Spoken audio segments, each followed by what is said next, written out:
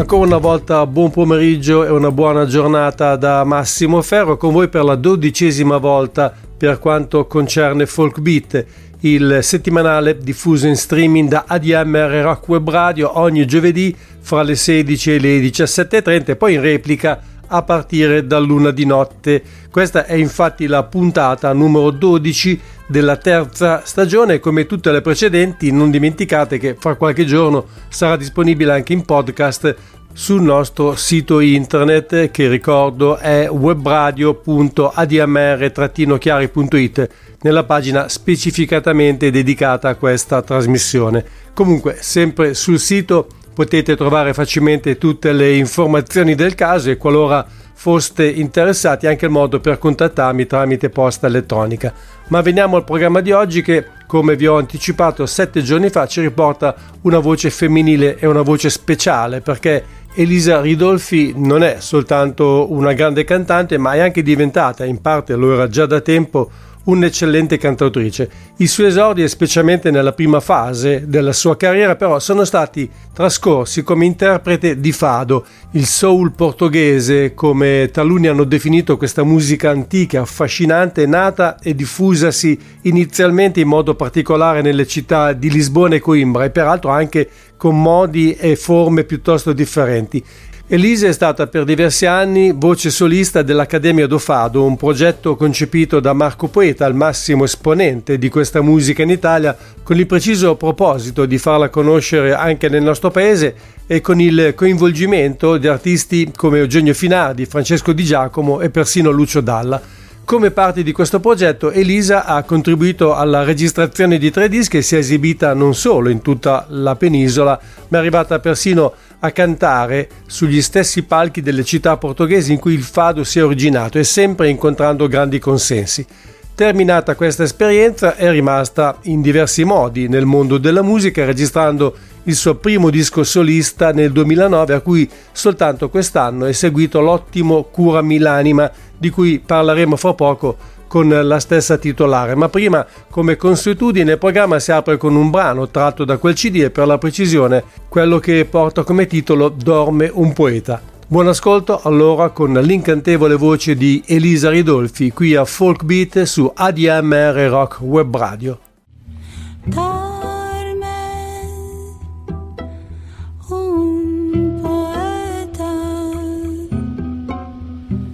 Aspetta, la passa marea, vestita di acqua di mare, a reti di parole lasciate ad asciugare.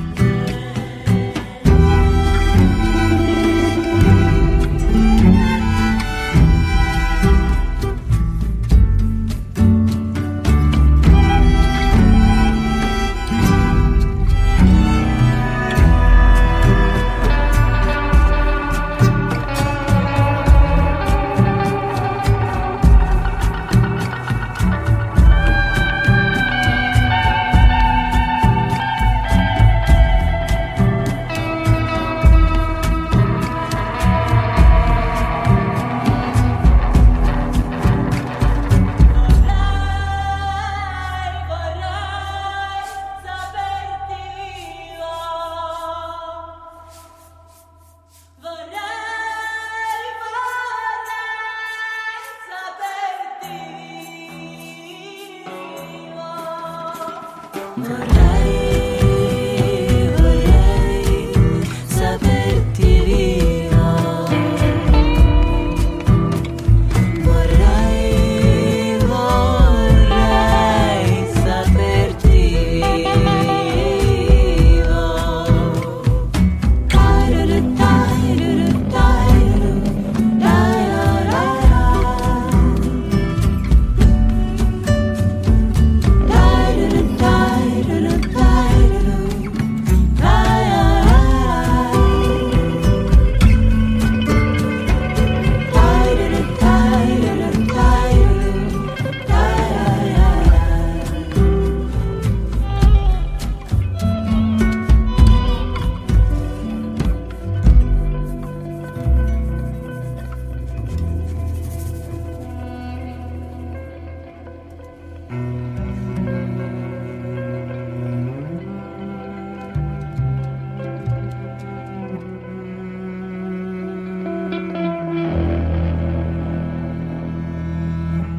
Ciao Elisa, grazie per essere con noi oggi e benvenuta a Folk Beat.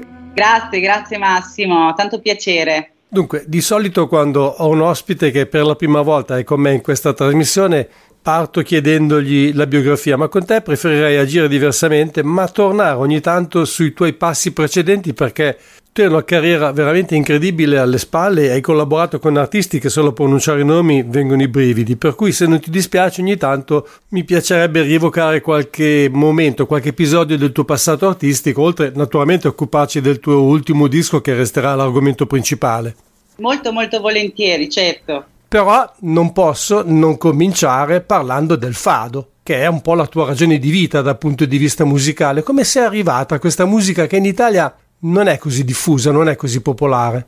È un discorso ampio, cercherò di essere sintetica. Dunque, alla fine degli anni 90 c'è stata una riscoperta, chiamiamola grossolanamente, della world music. Sì. E in qualche maniera anche riscoperta di suoni etnici, acustici, eccetera. In Italia un artista che ancora divulga e diffonde il fado in Italia, nella nostra nazione, è Marco Poeta. Si era appassionato di questo strumento che è la guitarra portoghesa, strumento tradizionale del fado. Cercava all'epoca una voce, ma sto parlando di 30 anni fa, e così in qualche maniera il destino, ci ha fatto incontrare. Siamo partiti alla volta di Lisbona e da lì io ero giovanissima, avevo 20 anni scarsi. Ho iniziato questo viaggio che si può dire sì musicale, ma sicuramente antropologico, musicologico, non saprei, molto ampio in realtà come sguardo, e effettivamente mi sono fatta trascinare dagli eventi perché è stato un progetto estremamente fortunato, come possibilità di collaborazione, certo, e di crescite artistiche. Però da allora ti sei addentrata poi completamente in questa musica, hai cominciato a amarla anche in maniera viscerale. Ho fatto quasi 10 anni dedicati a questa divulgazione in Italia, ma proprio perché era un motore profondo, perché io sono un autodidatta e sentivo che quella era una grande scuola e una grande palestra, perché mi dava un accesso a una visione della musica non scontato, non accademico, ma estremamente vivo, vitale e vigoroso, non so come dire. E quindi seguendo quest'onda fortunata, che poi in qualche maniera toccava ovviamente delle mie corde, ho intrapreso la vita, deciso, insomma, un percorso che io non avrei mai pensato di fare, in realtà poi si è strutturato, è diventata una matrice esistenziale.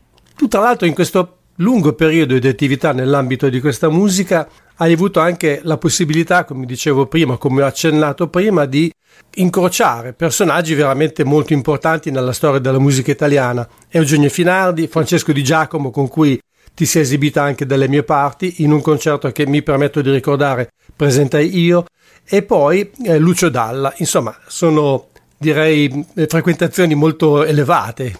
Sì, ecco appunto, no? Vedi che esula dal concetto prettamente musicale, cioè c'è stato proprio.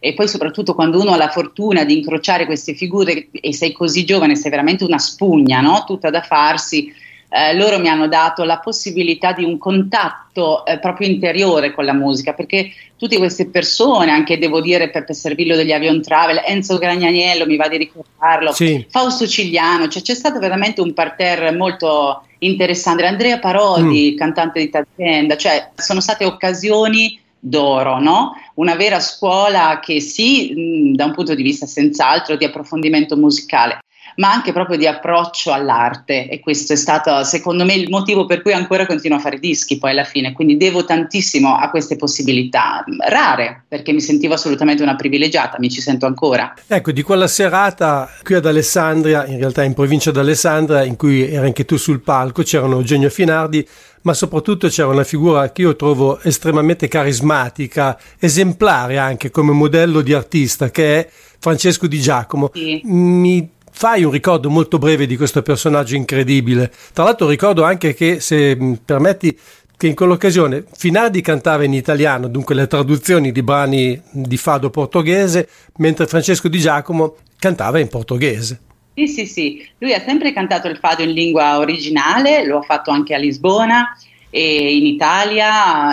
Allora, Francesco era un grande curioso ed anche un giocatore, non so come dire, era una persona in grado veramente di addentrarsi nell'animo umano suo e degli altri. Per me è stato un mentore, ovviamente, e lo ricordo proprio con affetto quasi parentale, perché era una persona che ti faceva famiglia, ecco, molto empatico, con una intelligenza empatica molto forte, molto spiccata, e una maturità paradossalmente, per quanto appunto anche con dei lati particolarmente infantili, perché era molto giocoso, però con una maturità umana rara, no? Che poi si sente tutto nei testi che ha scritto, nel suo percorso, nel suo percorso artistico. Bastava vederlo sul palco, secondo me, per capire che tipo di uomo fosse. Io non ho avuto la possibilità di conoscerlo di persona quella sera, ma anche soltanto sentendolo cantare si poteva provare la sensazione che fosse quel tipo di persona che tu poco fa hai descritto.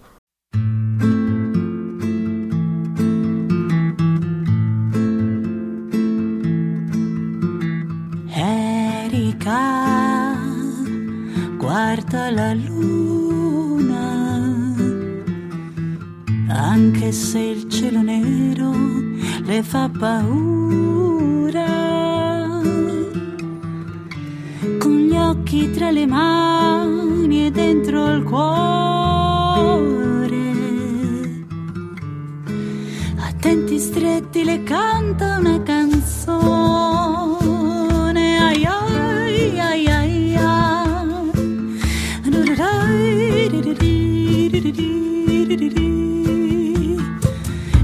Erika vuole la luna e pensa, chiudo gli occhi e la ritrova, di stare svegli in sogno no, non ha paura, e questa notte la prenderà.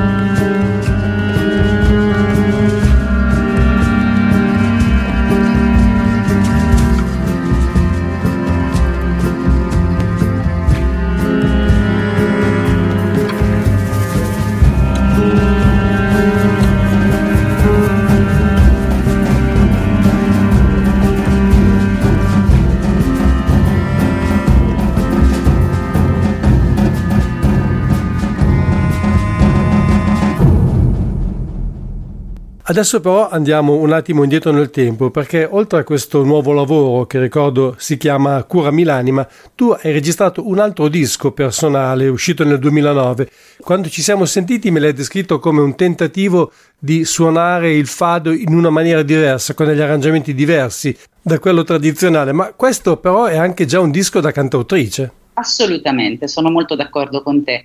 Dunque, quel lavoro è interessante secondo me, perché io dopo 10 anni dedicati esclusivamente alla divulgazione tradizionale, no? Proprio quindi un approccio della tradizione di questo mondo, sì. Tradizione che comunque è molto anche compenetrante con la tradizione italiana, nel senso che poi sembra un mondo lontano, ma ci sono tante possibilità di specchiarsi nelle nostre anche di tradizioni. Diciamo che ho sentito l'esigenza però di essere sempre più onesta, no? Come dire, mi sono strutturata, la matrice ce l'ho viva oggi, dopo tanti anni a mollo in un genere, e sento l'esigenza, perché anche la gioventù porta giustamente a questo, di espandere, di continuare ad essere in crescita, e per farlo avevo appunto la necessità di spaziare e di cercarmi al di là del genere che uno sceglie. E Cantami o Fado è un titolo diciamo in portoghese, cioè Cantami un fado, ma in italiano suona quasi come Cantami o musa, no? E sì. Continua a cantarmi fado, inteso quasi come un'entità, anche se io smetto di cantarti. Questa era proprio un'esigenza che io gli ho donato, cioè un tentativo, quindi non avercela con me. Se devio la mia strada, capiscimi, perché in fondo fatum è destino, il mio destino lo seguo in questo modo, quindi sono onesta con te.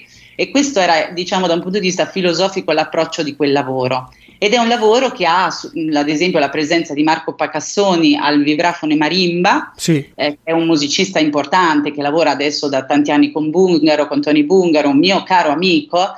E lui ha portato appunto questo sound che spaziava, ovviamente, quindi ci siamo slegati dal fado, ma abbiamo anche scritto delle canzoni che trattavano gli argomenti del fado, lo narravano, no? Quindi non lo incarnavano, ma lo narravano, quindi un altro punto di vista. Sotto una direzione artistica e la produzione di Matteo Moretti, che con me ha fatto poi invece parte del percorso fado come bassista. Quindi è stata una tappa obbligata per evolvermi in qualche modo. Devo dire che l'ho trovato molto bello come disco, mi è piaciuta da morire Petrina tra le altre canzoni, e poi è probabilmente comunque rispetto a Curami l'anima un disco apparentemente più semplice negli arrangiamenti, ma apparentemente, se non altro perché ci sono meno strumenti. Sì, è vero, è un disco che proprio perché il fado in qualche modo, no, ha proprio un timbro chiaro. Anche qua abbiamo scelto un timbro chiaro, no? Quindi è meno ampio come possibilità, meno relazionale anche, perché poi Curami l'anima è veramente un disco di forte relazione, nel senso che io ho voluto, diciamo, omaggiare anche le persone che mi hanno accompagnato, musicisti negli anni, averli dentro questo lavoro, quindi già un altro concetto. Mentre quel disco Cantami o Fado ha proprio un timbro che si caratterizza, e quindi ci sono meno strumenti, strumenti particolari, perché appunto poi il vibrafono e la marimba portano veramente altrove, e devo dire che ci sono anche secondo me delle gran belle composizioni in realtà, quindi l'idea della scrittura è già presente assolutamente anche già da lì. E credo che si senta anche un po' quella che potrebbe essere la tua modalità espressiva, o meglio modalità compositiva, che si ritrova poi anche in Curami l'anima. E in quel disco tra l'altro c'è uno stranissimo strumentale che fa un po' da intermezzo, diciamo, a un certo punto del disco. Periferie d'Europa? No, si chiama Movimenti, qualcosa del genere. Movimento Perpetuo, è un omaggio, grazie che l'hai tirato fuori dal cappello, dal cilindro, è di Carlos Paredes, che è un virtuoso della chitarra portoghese, ma di Coimbra, perché la chitarra portoghese, diciamo, tra Lisbona e Coimbra ci sono delle differenze in questo momento. E lui era un compositore importantissimo, Carlos Paredes, e questo brano Movimento Perpetuo sì, è veramente un brano che a me ha accompagnato, perché è furioso, classico e quasi nordico, cioè racconta appunto degli aspetti del fado che uno non si aspetta. Facciamo un attimo ancora un salto indietro nel tempo e torniamo all'Accademia del Fado, che era il gruppo messo in piedi appunto da Marco Poeta, se non sbaglio. Sì. Ecco, lì hai registrato ben 3 dischi, io credo di conoscere soltanto il primo, gli altri 2 no, più o meno credo seguano, se mi puoi confermare, la linea del primo album, che era effettivamente dentro il fado più tradizionale. Allora, seguono sicuramente sì, perché nel concetto appunto di Marco c'è il fatto della divulgazione appunto di questo mondo. Ovviamente il primo disco seguono nel senso che c'è sempre stato dietro Angelo Carrara, che mi va di ricordare, sì. Che è un impresario, era un impresario importantissimo per la nostra diciamo musica italiana. Anche grande produttore, tra l'altro. Grande produttore. Angelo ha preso questo progetto del fado e gli ha dato un respiro nazionale, diciamo, no? Con questo primo disco che è del 2001, appunto Fado, l'anima e la sua musica, il primo quindi con Eugenio Finardi, con Francesco Di Giacomo e Marco appunto poeta, così proprio a mentore del tutto. Gli altri due in realtà sono uno un adattamento di fadi in italiano, quindi c'era sempre questo tentativo di fare un ponte in cui cantavano anche altri cantanti anche legati alle Marche, perché poi sulle Marche appunto c'era questo ponte con Lisbona in qualche maniera, perché anche Marco è marchigiano, di Recanati originario, no? Sì. E quindi sono dischi un po' differenti. E l'ultimo, Il poeta e la chitarra, è invece un lavoro che dà vita a un sacco di opere, anche lì inedite, ci sono degli inediti dentro, scritti da Marco Poeta e da Piero Cesanelli, che mi va di ricordare che è stato il direttore artistico di Musicultura, insomma, fino alla sua dipartita. Quindi il progetto è molto particolare. Se mi permetti, vorrei ricordare che l'idea di cantare il fado in italiano è una strada che era già stata percorsa in passato, per esempio da Milva con la sua versione della Filanda, sì. Ma addirittura anche la stessa grandissima Malia Rodriguez negli anni 60, credo registrò un intero album in italiano. Assolutamente, lei ha anche cantato Vitina Crozza, un sacco di canzoni proprio italiane, ha prestato la sua vocalità straordinaria proprio alla tradizione italiana. Ci sono stati già ad esempio Franco Simone aveva scritto La casa in via del campo, Vero. che in portoghese è Vou dar da beberador, no? Quindi aveva preso un brano e lo aveva adattato in italiano, insomma. Sì, c'è sempre stata questo filo rosso di unione tra questi due mondi. Infatti, in realtà è stata una riscoperta, no? Di un approccio musicale, anche se vogliamo culturale.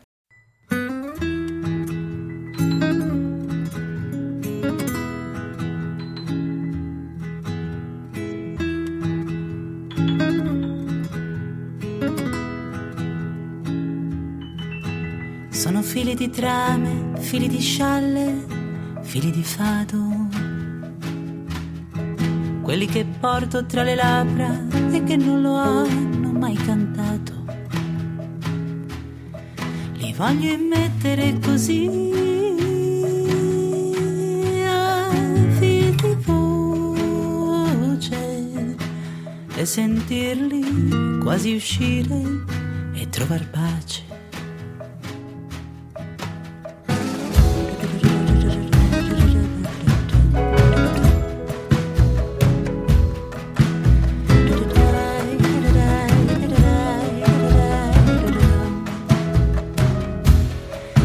Voglio mettere così a fili di voce e sentirli quasi uscire e trovar pace. Sto liberando nell'aria un pentagramma di fili d'inchiostro e come corde di chitarra me li sento vibrare addosso. Poi tornarmi tra le labbra, fili di voce e sentirli farsi corde della mia voce.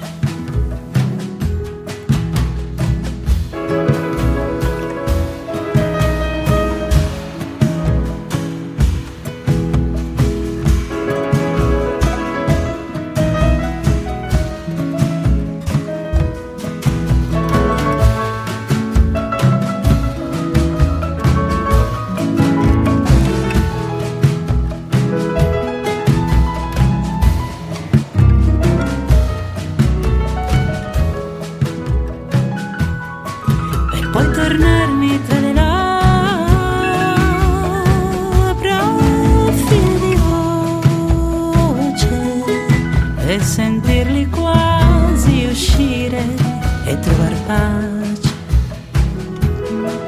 e sentirli farsi corde della mia voce e e sentirli quasi uscire e trovar pace. Senti, ma le tue fadiste preferite, anche se ci sono anche i fadisti, ma chissà per quale motivo godono almeno al di fuori del Portogallo di meno popolarità, quali sono? Allora, dici giusto, in realtà il fado non è un mondo al femminile, è un mondo assolutamente al maschile. Mi va anche di ricordare un brano che cantava, tra l'altro, Francesco Di Giacomo, che è proprio fado portoghese, quindi fado portoghese, che diciamo dà l'origine del fado in mano ad un marinaio che perde la vita in mare, quindi in realtà è un canto maschile.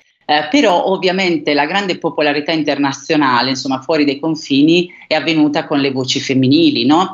Storicamente Amalia, per forza di cose, poi certo. C'è l'epoca di Misia, di Dulce Pontes, adesso di Marisa e di tanti altri, noi Carmigno. Diciamo che il fado, come ci siamo detti un po' noi dietro le quinte, si è saputo evolvere, no? Quindi è rimasto in vita. Secondo me le vocalità che io amo, ovviamente con Amalia sono cresciuta perché poi ho approcciato lì, ma mi va di ricordare ad esempio Argentina Santos, che è una grande cantante, anche lei non c'è più, di fado menor, che è il genere diciamo più tradizionale, anche struggente, un po' la cartolina del fado se vogliamo, quell'immagine proprio della donna con lo scialle che si strazia, no? In questo canto drammatico. Sì. Argentina, che teneva diciamo una casa do fado importante, che era la Pareirinha di Alfama, che ancora esiste ma funziona in tutt'altro modo oggi dopo la sua assenza, e lei ad esempio in Portogallo era riconosciuta come una grande voce, e io ho avuto l'onore di collaborare con lei tantissimo e devo dire che mi ha insegnato un approccio eccezionale nel canto, insomma, quindi mi va di ricordarla, come Maria Teresa da Noronha, che è una vocalità estremamente elegante, sempre dell'epoca di Amalia e Argentina Santos. Sono sicuramente meno conosciute fuori, ma sono proprio dei pilastri enormi per il fado portoghese. Ecco, come dicevi tu prima, il fado è una di quelle musiche che si è giovato anche dell'esplosione della world music, che ha ridato lustro e ridestato interesse verso certe musiche magari non esattamente di tradizione, come per esempio anche il flamenco e il tango, ma credo che nel caso del fado un notevole impulso sia arrivato anche dal grande successo internazionale dei Madre Deus, che non erano esattamente un gruppo di fado, o perlomeno non del tutto. Sono molto molto d'accordo, certamente lì c'è stata, era sempre la fine degli anni 90, no? Un'epoca di grande riscoperta di questa lingua di terra schiacciata, diciamo, verso l'oceano. Grazie a Wim Wenders, appunto, con Lisbon Story, assolutamente, sì. La presenza di Teresa Salgueiro, la voce appunto dei Madre Deus, che certamente non è fado tradizionale, però ha saputo in qualche maniera divulgare un approccio quantomeno filosofico, perché dentro il fado c'è proprio, per me, per come l'ho visto io, insomma, una tenuta umana di un certo tipo che anche Teresa sapeva assolutamente raccontare, e lì troviamo queste vocalità estremamente agili, estremamente acute anche, no? Del bel canto, un canto molto caratterizzato, quello di Teresa Salguero, che ad esempio può anche ricordare appunto Maria Teresa da Noronha, sono un po' dei filoni, no? Poi ci sono le grandi voci, quelle invece più scure, che ad esempio oggi potrebbe incarnare tranquillamente un'Anna Moura, che sì. Ha esulato, è andata anche altrove, ma Anna Moura, anche lì ho avuto la grande fortuna di collaborarci per diversi anni, e ha una vocalità che se tu la senti senza amplificazione, senza niente, veramente capisci che cos'è il fado. Senti, mi spiace di chiederti tutte queste cose invece del tuo disco, ma ci arriviamo, ma volevo approfittarne perché non è facile parlare di fado in Italia, perché a differenza magari del flamenco, del blues e altri generi musicali, ci sono meno interpreti, diciamo, nostrani che si occupano di questa musica. Sì, volevo solo chiederti ancora una cosa di quel periodo lì, molto breve. Hai detto che hai calcato i palchi del Portogallo. Ci voleva anche un po' di sfrontatezza, no? Di incoscienza per una giovane a confrontarsi con le grandi cantanti di fado portoghesi. Guarda, c'è un passaggio in cui tu, quando inizi, io a 19 anni, 20 anni in Italia, imparavi queste canzoni, dicevo va bene, le so fare, le posso fare. Poi quando siamo andati là e lo fai davanti a loro, capisci che invece tu non hai capito nulla e quindi sei veramente un esserino, un minuto, e che devi intraprendere un percorso, una traversata di un oceano con una zattera. E quindi lì puoi veramente dire vabbè, mi butto a mare e torno a riva, insomma. E non è successo così, ho continuato con la mia zattera, sì, credendo di potercela fare, ma anche qui ti racconto un breve passaggio molto importante, per questo dico che è filosofico poi alla fine il percorso. Quando eravamo al San Luis di Lisboa con Lucio Dalla, con Argentina Santos, Jorge Fernando, cioè Antonio Sciaigno, dei nomi enormi, e io ero lì a cantare delle canzoni in portoghese anche con loro, insomma, ed ero assolutamente la meno pronta a questo tipo di esperienza, ero molto impaurita. Argentina mi vede e mi dice: beh, che c'hai Elisa questa sera? E gli dico: guarda Argentina, mi sento un po' fuori luogo, cioè devo affrontare un pubblico portoghese con il vostro mondo, non sono pronta, è evidente. E lei mi ha sgridata e mi ha detto: tu stai mettendo in dubbio il fado, se ci sei tu qua a cantare queste cose qua oggi è perché lui vuole questo, quindi farai bene, fare male non è un tuo problema, tu lo devi fare. E lì allora io ho aperto un'altra visione, ho detto ok, quindi vado dritta, mi fido della vita, e questo è poi l'approccio esistenziale che ho tutt'oggi nella mia esistenza al di là della musica. E quindi, come posso dirti, ci vuole dell'incoscienza? Non lo so, ci vuole forse della fiducia. Senti, però veniamo al tuo disco, perché questo è un gioiellino che sinceramente è arrivato come una piacevolissima sorpresa, intanto perché diciamo che questo è il tuo vero esordio da cantautrice, Curami l'anima. Ci sono voluti 14 anni però prima che uscisse un disco nuovo da Canta mio fado, e in questo periodo hai scritto molte canzoni, immagino, quindi avrei dovuto anche scartare parecchio prima di arrivare a finire il prodotto, l'album. Sì, è stata anche lì una cosa curiosa. Io generalmente scrivo e scrivevo, ma questo disco nasce con l'incontro, anche qui appunto, no? La vita è l'arte dell'incontro, è vero, con Tony Canto, che è questo autore, produttore, cantautore, insomma possiamo dirne di ogni su Tony Canto, messinese, che io conoscevo, ci seguivamo un po' da lontano perché anche lui è appassionato di mondi brasiliani, di fado e quant'altro. Io avevo queste canzoni nel cassetto e il destino anche lì ha voluto che arrivassero in qualche maniera nelle mani di Tony, che ha scelto di produrle, quindi di arrangiarle, e io ne avevo sì anche altre, ma in realtà la cosa eccezionale è stata che poi in verità il disco si è fatto da solo, cioè io e Tony abbiamo iniziato a scrivere insieme, quindi a non prendere cose stantie, non so come dire, tenute lì che forse potevano rientrare dentro, ma con un gesto creativo molto onesto. Da questo incontro sono nate proprio delle nostre canzoni, quindi lui aveva dei giri di chitarra che mi mandava, io ci mettevo sopra melodie, testo, e le cose sono nate così. Quindi in realtà è un disco che poi si è fatto in divenire, ecco, e quindi racconta cose anche nuove in qualche maniera, cioè si è fatto scoprire strada facendo nella produzione, nel processo.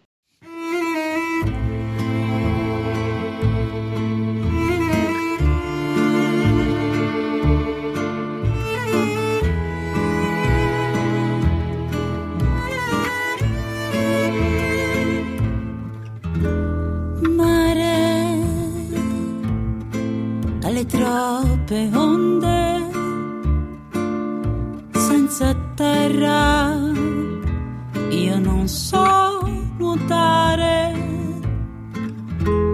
dammi parole che suonino chiare e con un soffio di vento portale altrove. Mare che ascolti il mio canto di tutte le lingue del mondo, dagli più voce e come un poeta le custodirai semplicemente come un vecchio fado, semplicemente come un vecchio fado, ad ogni onda una chitarra che fa vibrare porti e città senza confini d'età, e son note rubate ad un fado a metà.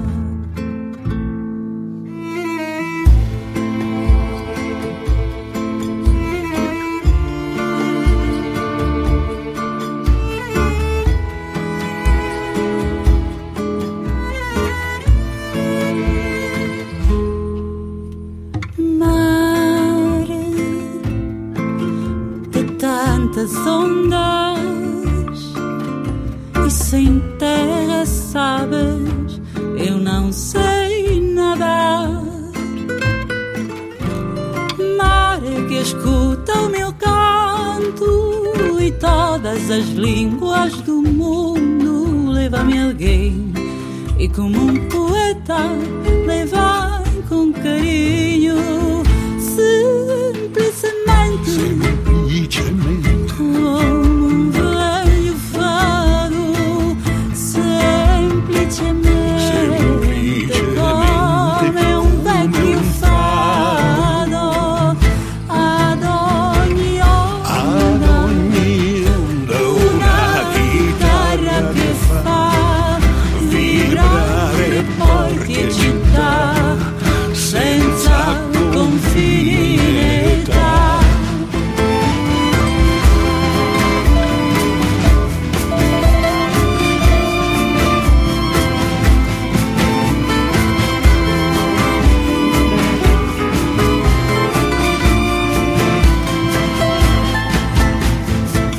Ad ogni onda una chitarra che fa vibrare porti e città senza confini in età, e son note rubate a un fado a metà.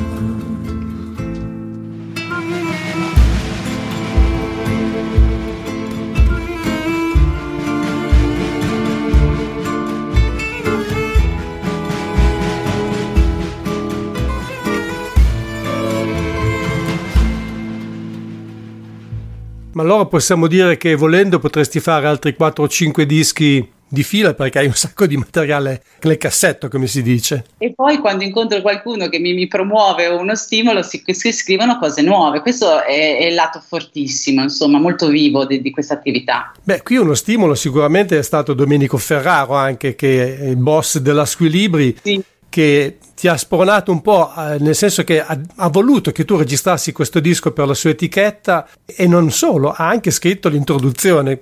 Lui sembra avere veramente sembra giustamente avere una stima infinita per te. È nata anche questo, vedi, io quando dico questo disco si è fatto da solo è proprio vero, no?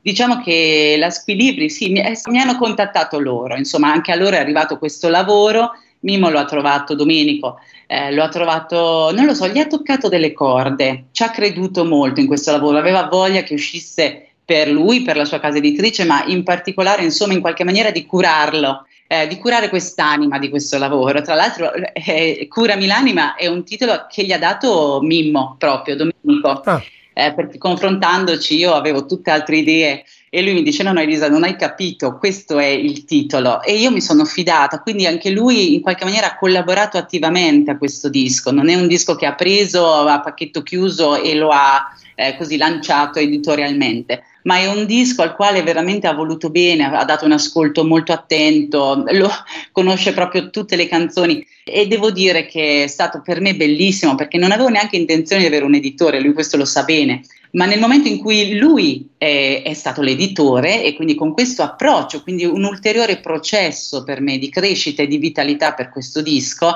allora era assolutamente giusto, insomma, dare questo respiro. Quindi lo ringrazio tanto e trovo che sia lui è una mosca bianca in Italia, perché anche lui ha tutta una visione differente, no? Non sta attaccato al concetto proprio della produzione mera per arrivare chissà dove, ma proprio ama e si innamora anche proprio delle produzioni che sente vive, e questo è molto raro. E diciamo che la qualità è al primo posto nelle sue idee, assolutamente, la qualità artistica si intende. Nell'elegante libretto che accompagna il CD, che è caratteristico di tutti i prodotti della Squilibri, ci sono anche poche brevi ma a dir poco incisive, significative parole scritte da Jorge Fernando, che per chi non lo conoscesse è stato per anni musicista alla corte di Amalio Rodriguez. Sono certo che quello che ha scritto abbia suscitato in te non solo una profonda emozione, ma anche un certo orgoglio, e ora, se mi permetti, vorrei leggerlo. La voce è come acqua che scorre e bagni i cuori, anche quelli di pietra. Osa l'anima ora su un'isola, ora in un buio vicolo di Alfama, o ancora nella fattoria Lemao a Rio de Janeiro.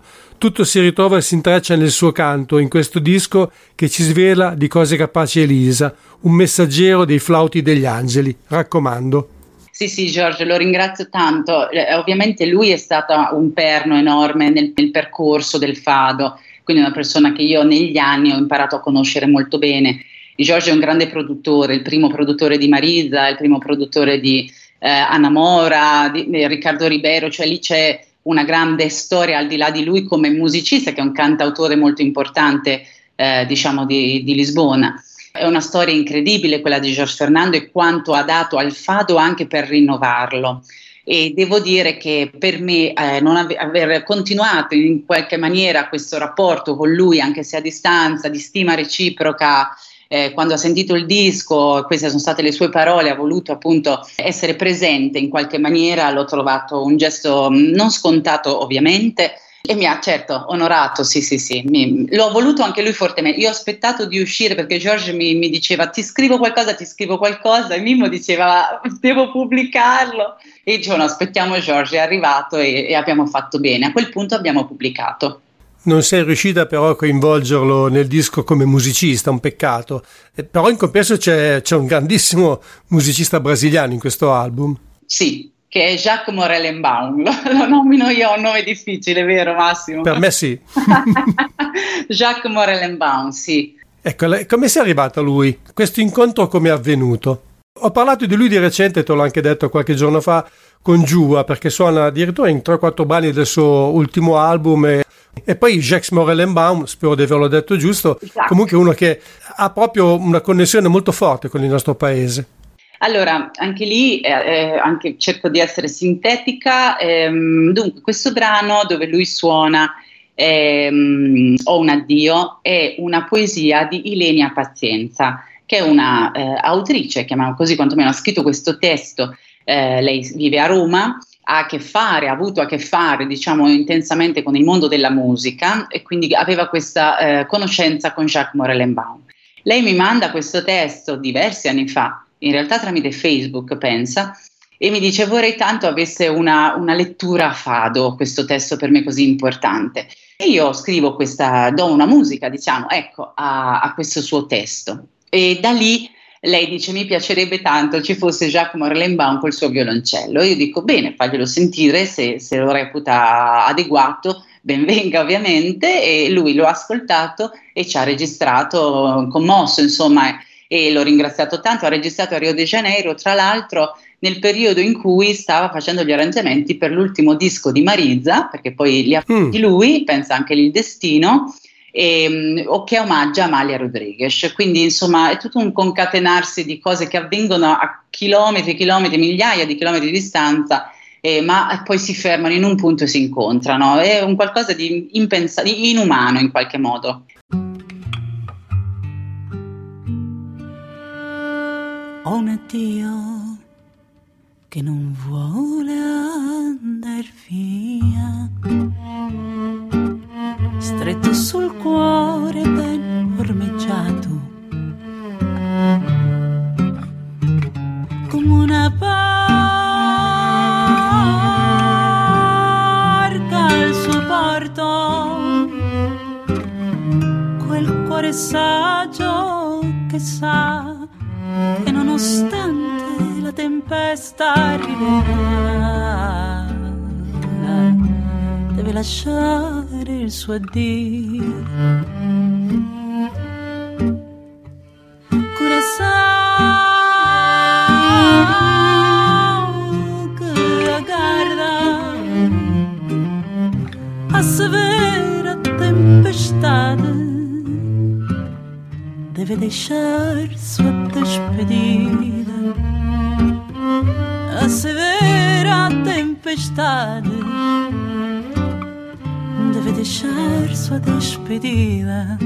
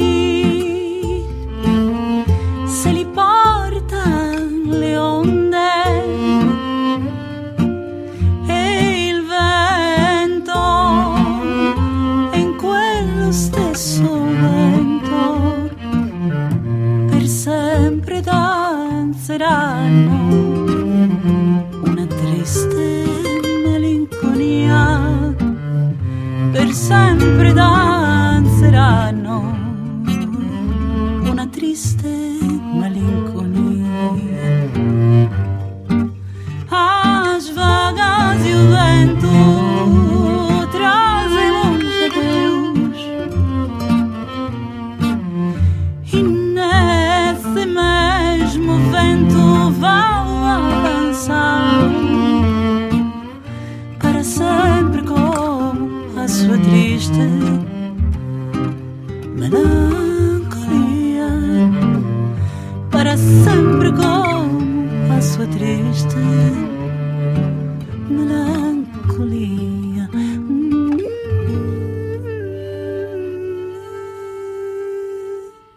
Siete all'ascolto di Folk Beat, suoni e voci dalla scena musicale italiana indipendente e delle radici su ADMR Rock Web Radio.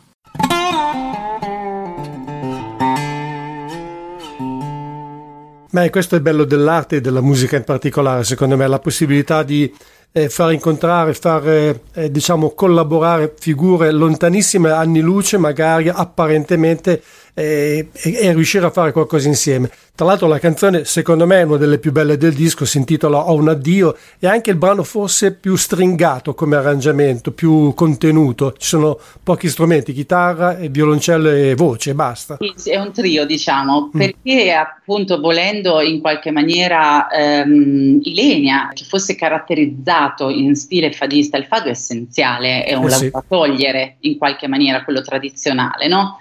E quindi abbiamo tenuto la linea proprio più pulita possibile per in qualche modo raccontare questo mondo.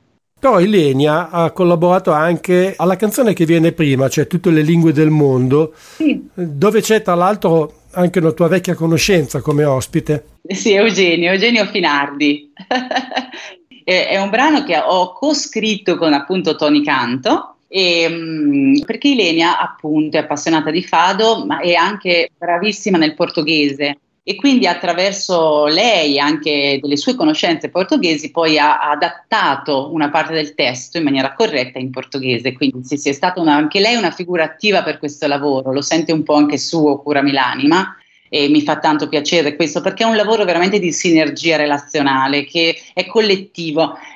Oggi siamo nell'epoca iconografica in cui insomma ci vuole proprio, no, questa forza dell'individuo, dell'io. Io so benissimo, e credo che lo sappiano tutte le persone che poi entrano in profondità nelle cose, che invece senza la collettività viva si fa niente, no? E quindi è un disco estremamente in realtà collettivo, ha il mio nome perché lo doveva avere, ma io ad esempio ho amato moltissimo far parte del collettivo del barrio, perché sono luoghi in cui uno può veramente togliersi dall'immaginario che ha la gente di te e giocare con la musica e crescere davvero. In realtà in questo disco si è fatto lo stesso. Ecco, non è esattamente, anzi non è per niente un disco di fado, è un disco da cantautrice vera, l'ho definito così io, però il fado in qualche maniera torna sempre in almeno 4-5 canzoni, la stessa Curami l'anima, sì, fili di fado ovviamente, ma uno dei brani in cui forse il fado emerge maggiormente è Erika la Luna, dove tu tra l'altro usi anche la voce un po' come strumento a un certo punto. Sì, perché quello è un aspetto più sperimentale che appunto poi ho trovato lungo la strada una volta superato il fado, appunto il collettivo del barrio mi ha permesso questo. Avevamo creato all'interno del collettivo ad esempio un trio che non aveva repertorio, che era tutta sperimentazione, con Ilario Baggini come polistrumentista, Massimo Valentini anche lui in qualche maniera polistrumentista, anche se in realtà soprattutto con i suoi sax e voce. E devo dire che noi salivamo sul palco senza sapere cosa fare, sapevamo che avremmo dovuto fare un'ora di musica e nascevano delle cose incredibili, e quindi la vocalità lì, al di là della voce messa al servizio delle parole di un testo, diventava uno strumento, un timbro, un mondo, e lì ho aperto queste strade che poi forse un po' si trova. Io l'ho voluto mettere l'ultimo brano che appunto chiude il disco, sì, è un po' Plurifollie. Sì, il titolo è quantomeno azzeccato secondo me. E poi devo dire che in realtà sono follie anche contenute, perché si è fatto molto di peggio, però sì, la vocalità è appunto anche proprio come strumento, perché in effetti, no, una voce è uno strumento fatto di corpo, di sangue, fibre, cuore, però è uno strumento. E qui tra l'altro è uno dei due brani questo dove c'è Don Antonio Gramentieri dei Sacri Cuori, adesso in proprio, sì, che aggiunge degli strumenti elettrici. Questo è un brano molto ambient. Sì. Secondo me è fatto veramente, scusa, di peggio, ma in senso positivo in questo disco, ma ne parliamo dopo. L'altro brano invece, Dorme un poeta, che finisce con queste chitarre un po' distorte, che in un certo senso, non dico stridono, ma sicuramente sono in contrapposizione con l'atmosfera completamente acustica del disco. Allora, Dorme un poeta è un brano dedicato ad una persona che non c'è più, è una persona molto appassionata di certi mondi musicali, dove appunto un po' alla Tom Waits, un po' a queste cose. Quindi a Don Antonio, Antonio Gramentieri, che è un'altra figura artistica che mi piaceva avere nel disco, perché appunto, come ti spiegavo, questo è un lavoro che in qualche maniera racconta che cos'è poi fare musica, cioè stare lungo una strada e relazionarsi con i vari mondi sonori delle persone, identità sonore delle persone che incontri.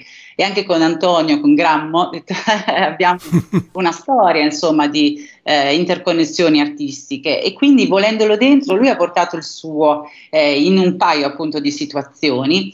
E sono molto contenta di averlo dentro il disco, perché lui ha proprio un approccio in realtà estremamente fadista a suo modo, legato alla musica, non certo a livello timbrico, ma a livello proprio di vibrazione di anima, e quindi ha dato questo contributo.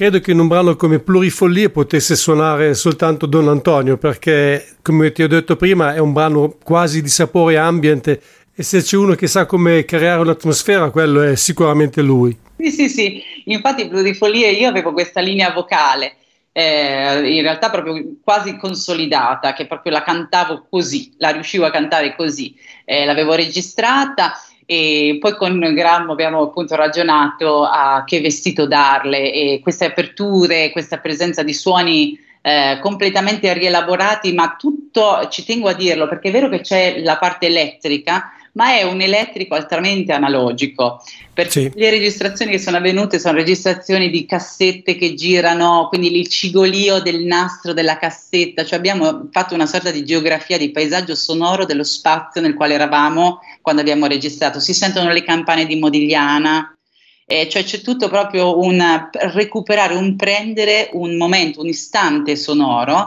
e su quell'istante sonoro poi è nato questo canto, abbiamo messo questo canto, quindi in realtà c'è la parte elettrica, ma molto molto relativa, perché è estremamente acustico il tutto, paradossalmente. Ma la vera follia di questo disco, secondo me, è Q, pensando al faro di Virginia Woolf, che veramente è un brano che uno potrebbe chiedersi ma che ci azzecca, perché non si può neanche descrivere, è talmente bizzarro, se mi concedi questo aggettivo, estroso, ecco, forse estroso è il termine più adatto. E Q è ecco, allora anche lì Domenico della Spilibri non l'avrebbe mai inserito, perché dice Lisa non c'entra niente, che brano è questo brano folle? In realtà io ho spinto per inserirlo, devo dire che infatti è il brano più combattuto, vedo anche rispetto alla critica è venuto fuori anche, sì, tutto è, poi sto Q è un punto interrogativo, no? Perché esula dalla formula canzone che di base tutti i brani hanno in qualche maniera, noi siamo state dentro le colonne d'Ercole della struttura canzone, appunto si parla di disco cantautorale, no? Tranne in Plurifollie dove io rispingo fuori queste colonne, ma io sono una che spinge fuori dalle colonne della canzone in qualche modo. Anche Q ha, se per quanto si possa ragionare che su una forma canzone, perché in qualche maniera è strutturata, però è effettivamente estrema, è grottesca, a livello proprio di frequenze di brano è assolutamente un sui generis, un unicum. Un brano che nasce da questo testo di Virginia Woolf, Gita al faro, ed è il modo che ha la signora Ramsay di descrivere il signor Ramsay, uomo assolutamente predominante nella sua vita, lei donna sottomessa, e lo descrive quindi come una mente eccelsa che però più di tanto non riesce ad andare avanti. E questo gioco di Virginia Woolf è in realtà un assetto sociale molto interessante, noi lo abbiamo narrato in questa formula così, dove si esplicitano proprio tutte le lettere che si dipanano nell'esistenza e poi ci si ferma lì in maniera quasi grottesca e pazza. Beh, in tempi in cui si discute molto di patriarcato, credo che questa canzone ci stia molto bene in questo disco. Molto bene, molto bene. Sì, senti, tra l'altro questo brano tu l'hai composto insieme a Stefania Paterniani, sì, che ha anche composto, o meglio co-composto Il tempo passa, dove tu ti sei occupata del testo, lei della musica. Sì. Vuoi dirci qualcosa di questa musicista? Sì, Stefania è una pianista jazz, chiamiamola così, in realtà poi anche diplomata in arrangiamenti orchestrali, cioè è una figura estremamente completa da un punto di vista proprio di conoscenze musicali. Ha scritto un sacco di dischi, ha anche pubblicato dei dischi per la 12 Lune, eccetera, quindi come proprio autrice e cantautrice in qualche maniera anche lei, quindi scrive le sue canzoni, se le arrangia, se le suona, ed è un pezzo di cuore per me, nel senso che Stefania è proprio la mia amica, non so come dire. Abbiamo anche un duo col quale suoniamo insieme, diciamo diverse volte quando capita l'occasione, e ci tenevo appunto ci fosse anche Stefania dentro questo lavoro, perché oltre che appunto reinterpretare brani di altri e quant'altro, abbiamo poi sempre anche scritto cose nuove e collaborato insieme tantissimo per la propedeutica con i bambini, che è anche un'altra attività diciamo che proprio ci accompagna negli anni, e quindi è una figura importantissima del mio confronto artistico, è una figura poi femminile, perché il mondo della musica è estremamente maschile in qualche modo, no? Quando invece uno risuona proprio animo a animo con una figura femminile dove tutto diventa neutro e si lavora insieme, è un dono grande, e quindi per me la presenza di Stefania anche come autrice in qualche maniera in questo disco è stato un grande regalo. Ho pensato che potesse essere una musicista proveniente dal jazz, perché effettivamente questo è un brano un po' più jazzato rispetto al resto del disco, forse anche per la presenza del sax. Tu che rapporti hai con questa musica? Allora, io da ragazzina, come tutti, noi siamo venuti su insomma con questa prevalenza americana, anglofona, quindi con il blues, io avevo molto a che fare con il mondo del blues e il jazz in qualche maniera. Però c'è stata una spinta dentro di me per cui poi a un certo punto io ho voluto rintracciare delle radici, perché sentivo comunque sempre un qualcosa di lontano da dover apprendere, no? Per quanto straordinario, perché non si può pensare altrimenti di quei mondi musicali.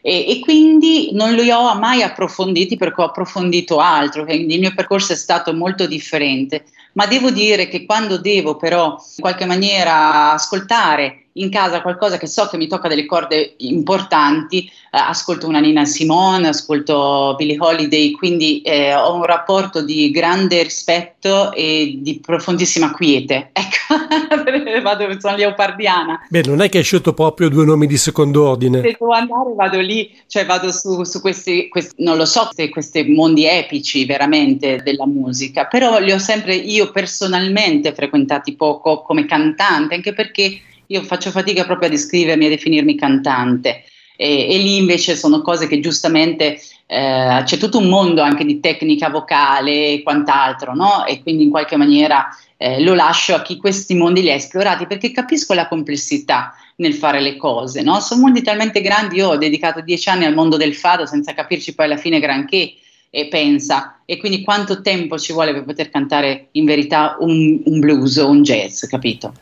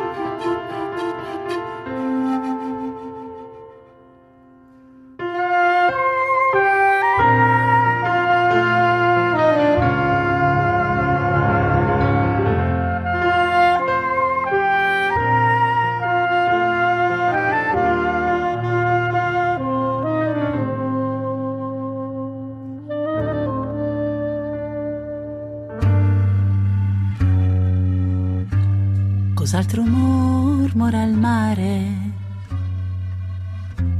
a quella casa lasciata e a riempirsi di sale, e la ragione scompare, solo la luce del faro e notti inghiottite nel vento.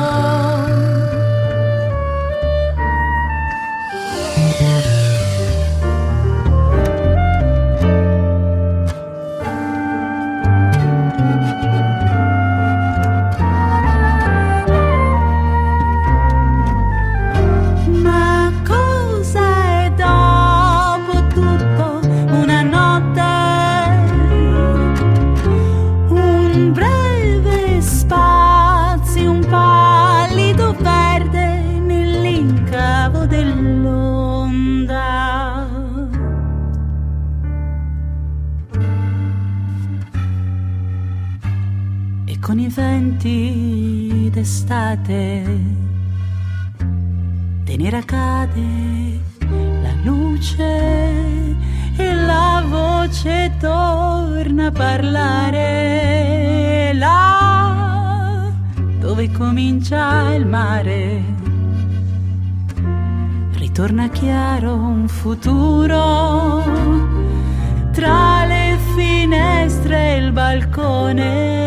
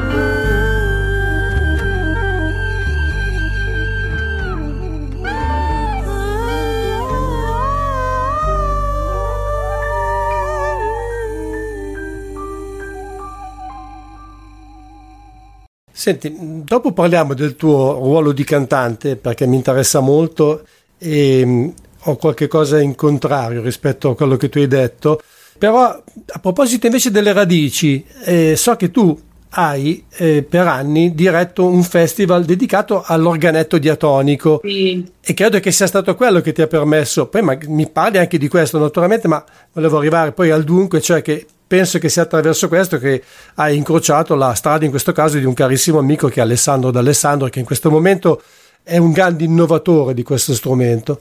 Sì, guarda, hai fatto un contatto bellissimo, perché è vero, insieme a Matteo Moretti a Recanati c'è praticamente un rione nei quali c'è la famiglia Castagnari. Castagnari sono questi produttori Sì. ecco, di organetti diatonici, che non è una fisarmonica, non è un bandoneon, ma sono comunque strumenti amantici della nostra tradizione. Permettimi di aggiungere che Castagnari ormai è il produttore di organetti più famosi in assoluto nel mondo. Hai capito? Ad esempio anche l'ultimo disco Sting ha usato l'organetto Castagnari per fare dei lavori discografici, quindi certamente a livello internazionale c'è questa grande chicca in Recanati, no?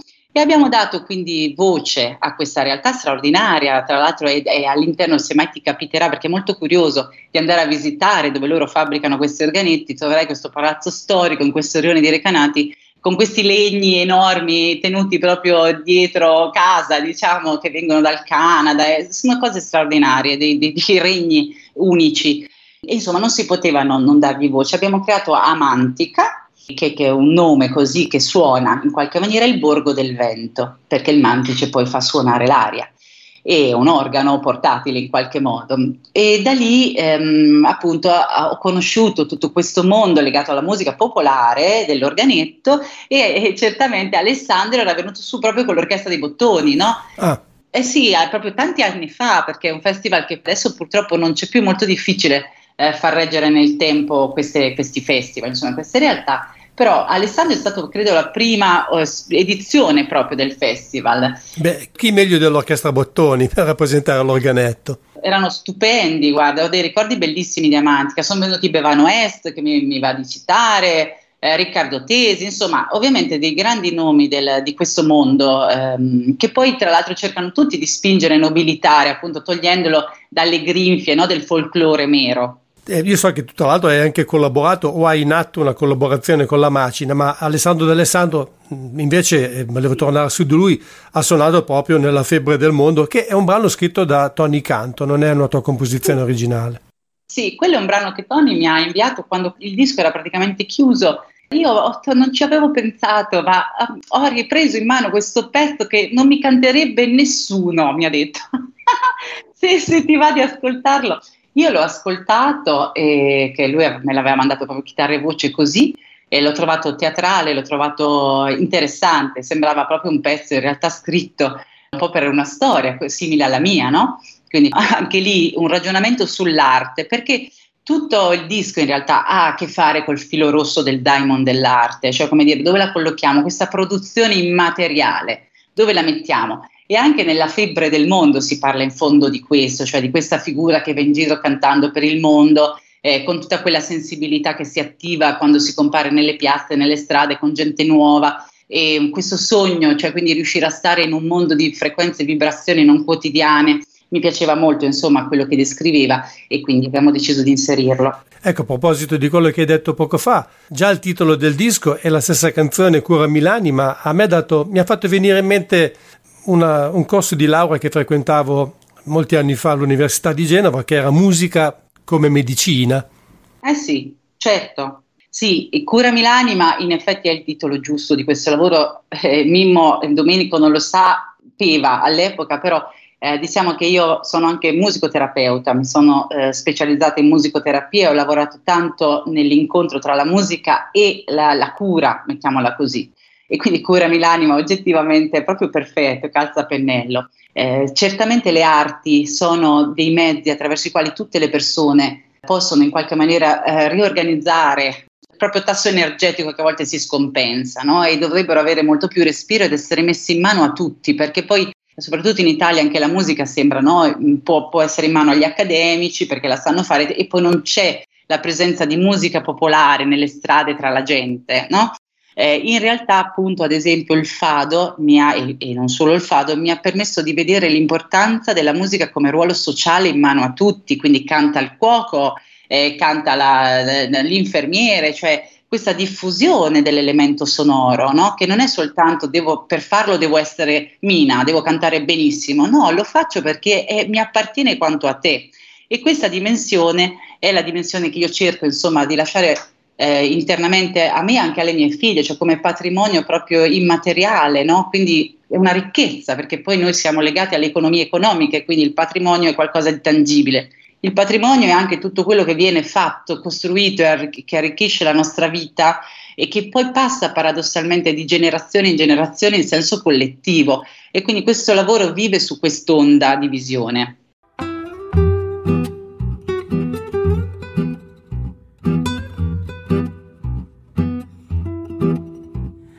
Vado cantando, cantando, cantando per le strade del mondo. Vivo portandomi dietro il mio canto come me, vagabondo.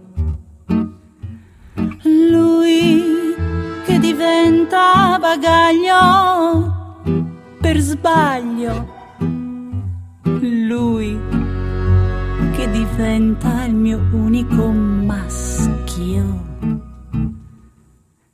Vago cantando, cantando ed errando, e le strade mi accolgono.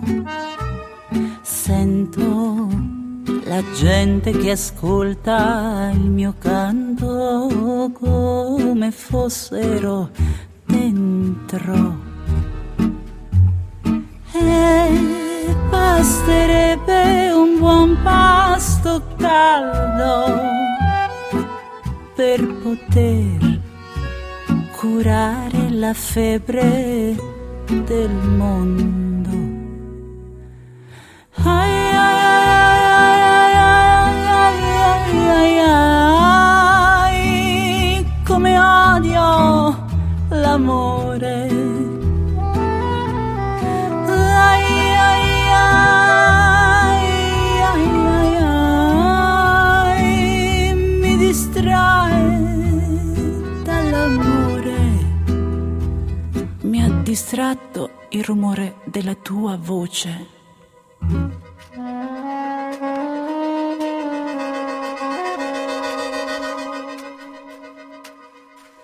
Vago cantando, cantando nella notte del mondo. Porto una borsa di dubbi soltanto e un amore fecondo. Lascio vestiti di amanti e tristezza, nuda mi offro a questa grandezza.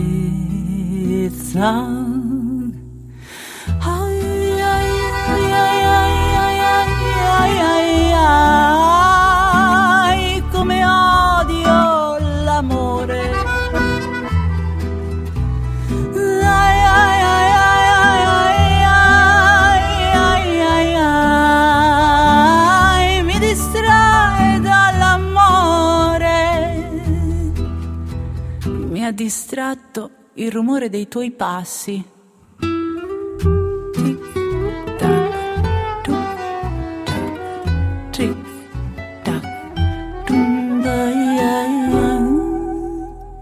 Volevo tornare sulla tua voce, perché tu hai detto di essere un autodidatta, Sì. però già rispetto ai tempi del fado la tua impostazione è leggermente cambiata, ma soprattutto l'ho trovata tremendamente cambiata, in senso comunque positivo, si intende, nella buona novella che tu hai interpretato con il coro polifonico malatestiano. Sì. Un'operazione molto singolare, perché in pratica il lavoro di De André è stato trasformato in musica colta. Sì. Sai che tra l'altro di recente è uscita anche una versione in siciliano della buona novella. Straordinaria.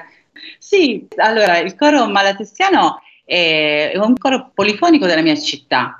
E in quell'occasione mi aveva chiesto, era una cosa complessa perché loro avevano queste partiture fatte da Lorenzo Donati, che è diciamo un direttore di coro importantissimo, ecco, a livello internazionale. Lui è di Arezzo, se non mi sbaglio, aveva scritto diciamo proprio le partiture per riportare in coro la buona novella. E servivano più voci soliste in realtà, proprio perché nella scrittura insomma le evoluzioni melodiche degli arrangiamenti non permettevano fondamentalmente che venissero messe in mano a un coro e a un solista, però era difficile trovare più figure che si interscambiassero e quindi hanno scelto insomma di chiedermi a me se riuscivo in qualche maniera a starci dentro.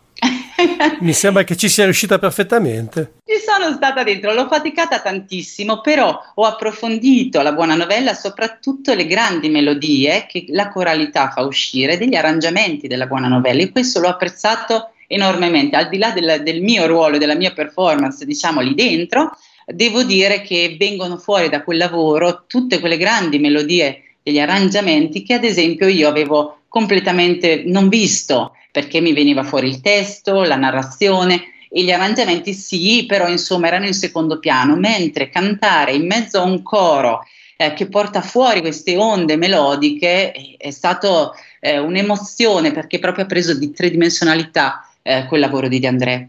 Prima di lasciarti libera volevo chiederti ancora una cosa, cioè se dal vivo hai già presentato questo disco e se sì con quali musicisti, oppure in prospettiva futura cosa pensi di fare? Allora, questo disco è stato presentato in un concerto che proprio è stato quasi un concerto della vita per me, perché al Teatro Petrella, dove già avevo presentato insieme anche a Peppe Servillo, in quel caso Cantami o Fado, e dove avevamo presentato e dove era partito anche il tour nel 2001 di O Fado, l'anima e la sua musica, quello appunto con Eugenio Finardi, Marco Poeta e Francesco Di Giacomo. Quindi il Teatro Petrella di Longiano, che è un luogo molto particolare perché è un piccolo teatro che però dà la possibilità di fare le date zero, diciamo, con residenze artistiche, quindi ha una grande storia nel mondo dell'Emilia Romagna, della Romagna.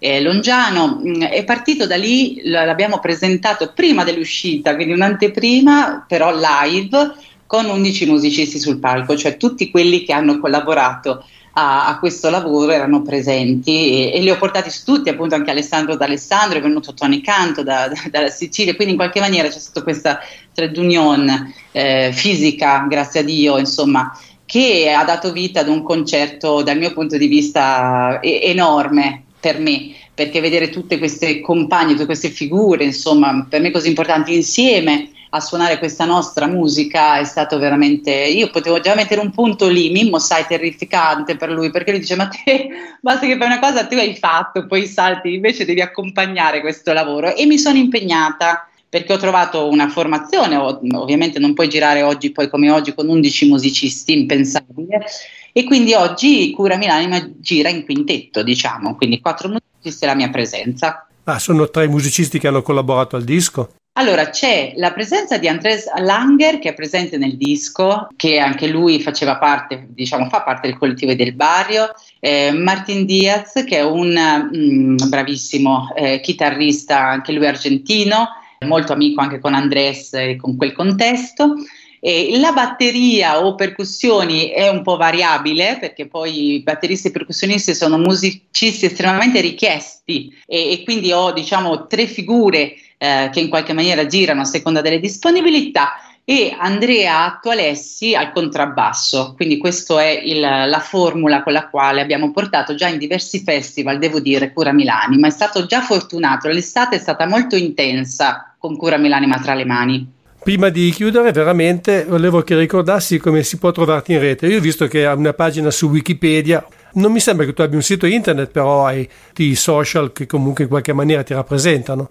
Sì, allora anche lì è molto, nasce dentro di me una diatriba, perché io credo che potrei avere anche una certa bravura nel frequentare i social e creare followers, però io vengo da un'epoca differente e non ho voglia appunto di promuovere questa identità troppo legata ad un'autoreferenzialità. Soffro un po' questo aspetto qua, naturalmente, non me lo riesco a vivere più tanto come un gioco, forse è la leggerezza con la quale si dovrebbe vivere, e quindi mi diventa pesante questa autopromozione, autocelebrazione. Allora è ovvio che quando uno ha un disco fuori bisogna raccontare quello che si va a fare, quindi l'ho fatto. Poi passo, ecco, per dirti, dei periodi molto più silenziosi nel quale riprendo contatto con un'esistenza più reale, e poi quando c'è da fare della promozione sicuramente riattivo.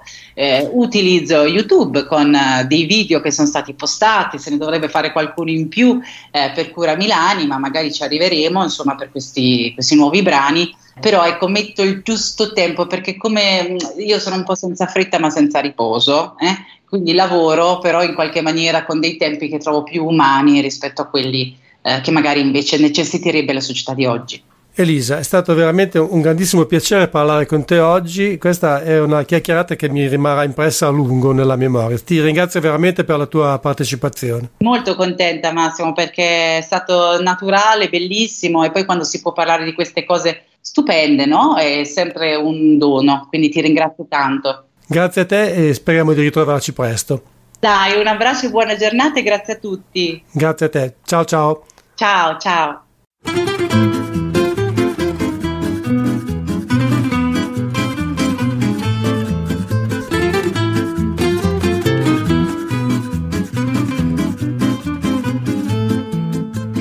Lasciami andare ancora in questo mare, mare di suoni, mare di fanfare. Se penso al giorno in cui ho provato a cantare, vedo un sole che esplode in fondo al cuore, ma non lo fa fermare. Musica che non mi fai parlare, che prendi largo e fai volare, che a pensarci mi fai male, ma arrivi a consolare. Curami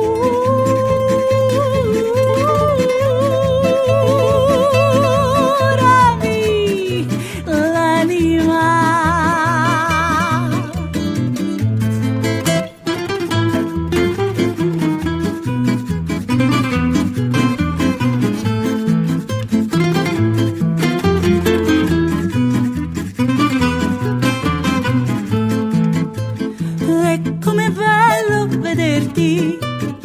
Crescere, cambiare, che gli anni passano, io ancora non so cantare.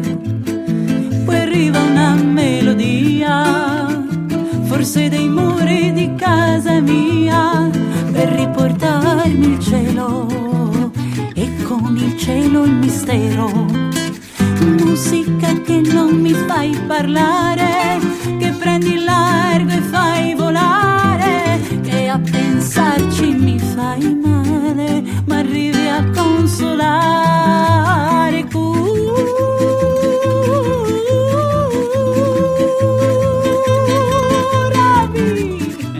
Curami l'anima.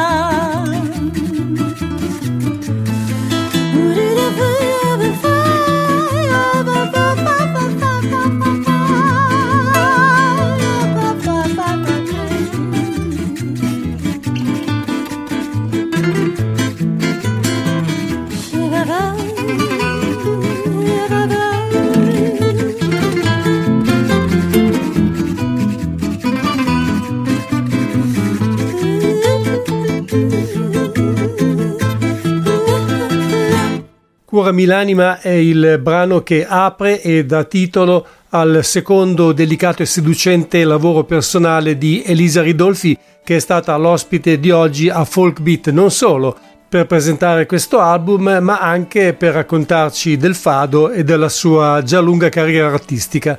So già per certo che giovedì prossimo sarà con noi, abbiamo anche fatto il suo nome durante la lunga chiacchierata con Elisa, Riccardo Tesi, grande virtuoso dell'organetto diatonico, lo strumento simbolo della musica popolare italiana e uno degli architetti della seconda stagione del Folk Revival, e non interverrà soltanto per parlarci del suo ultimo album personale, La Giusta Distanza, ma anche del concerto che lo vedrà protagonista con il suo Elastic Trio il giorno dopo, venerdì 15 dicembre al Folk Club di Torino. Tutto questo a Folk Beat, voci e suoni dalla scena musicale italiana indipendente e delle radici, qui su ADMR Rock Web Radio con Massimo Ferro in studio ogni giovedì dalle 16 alle 17:30.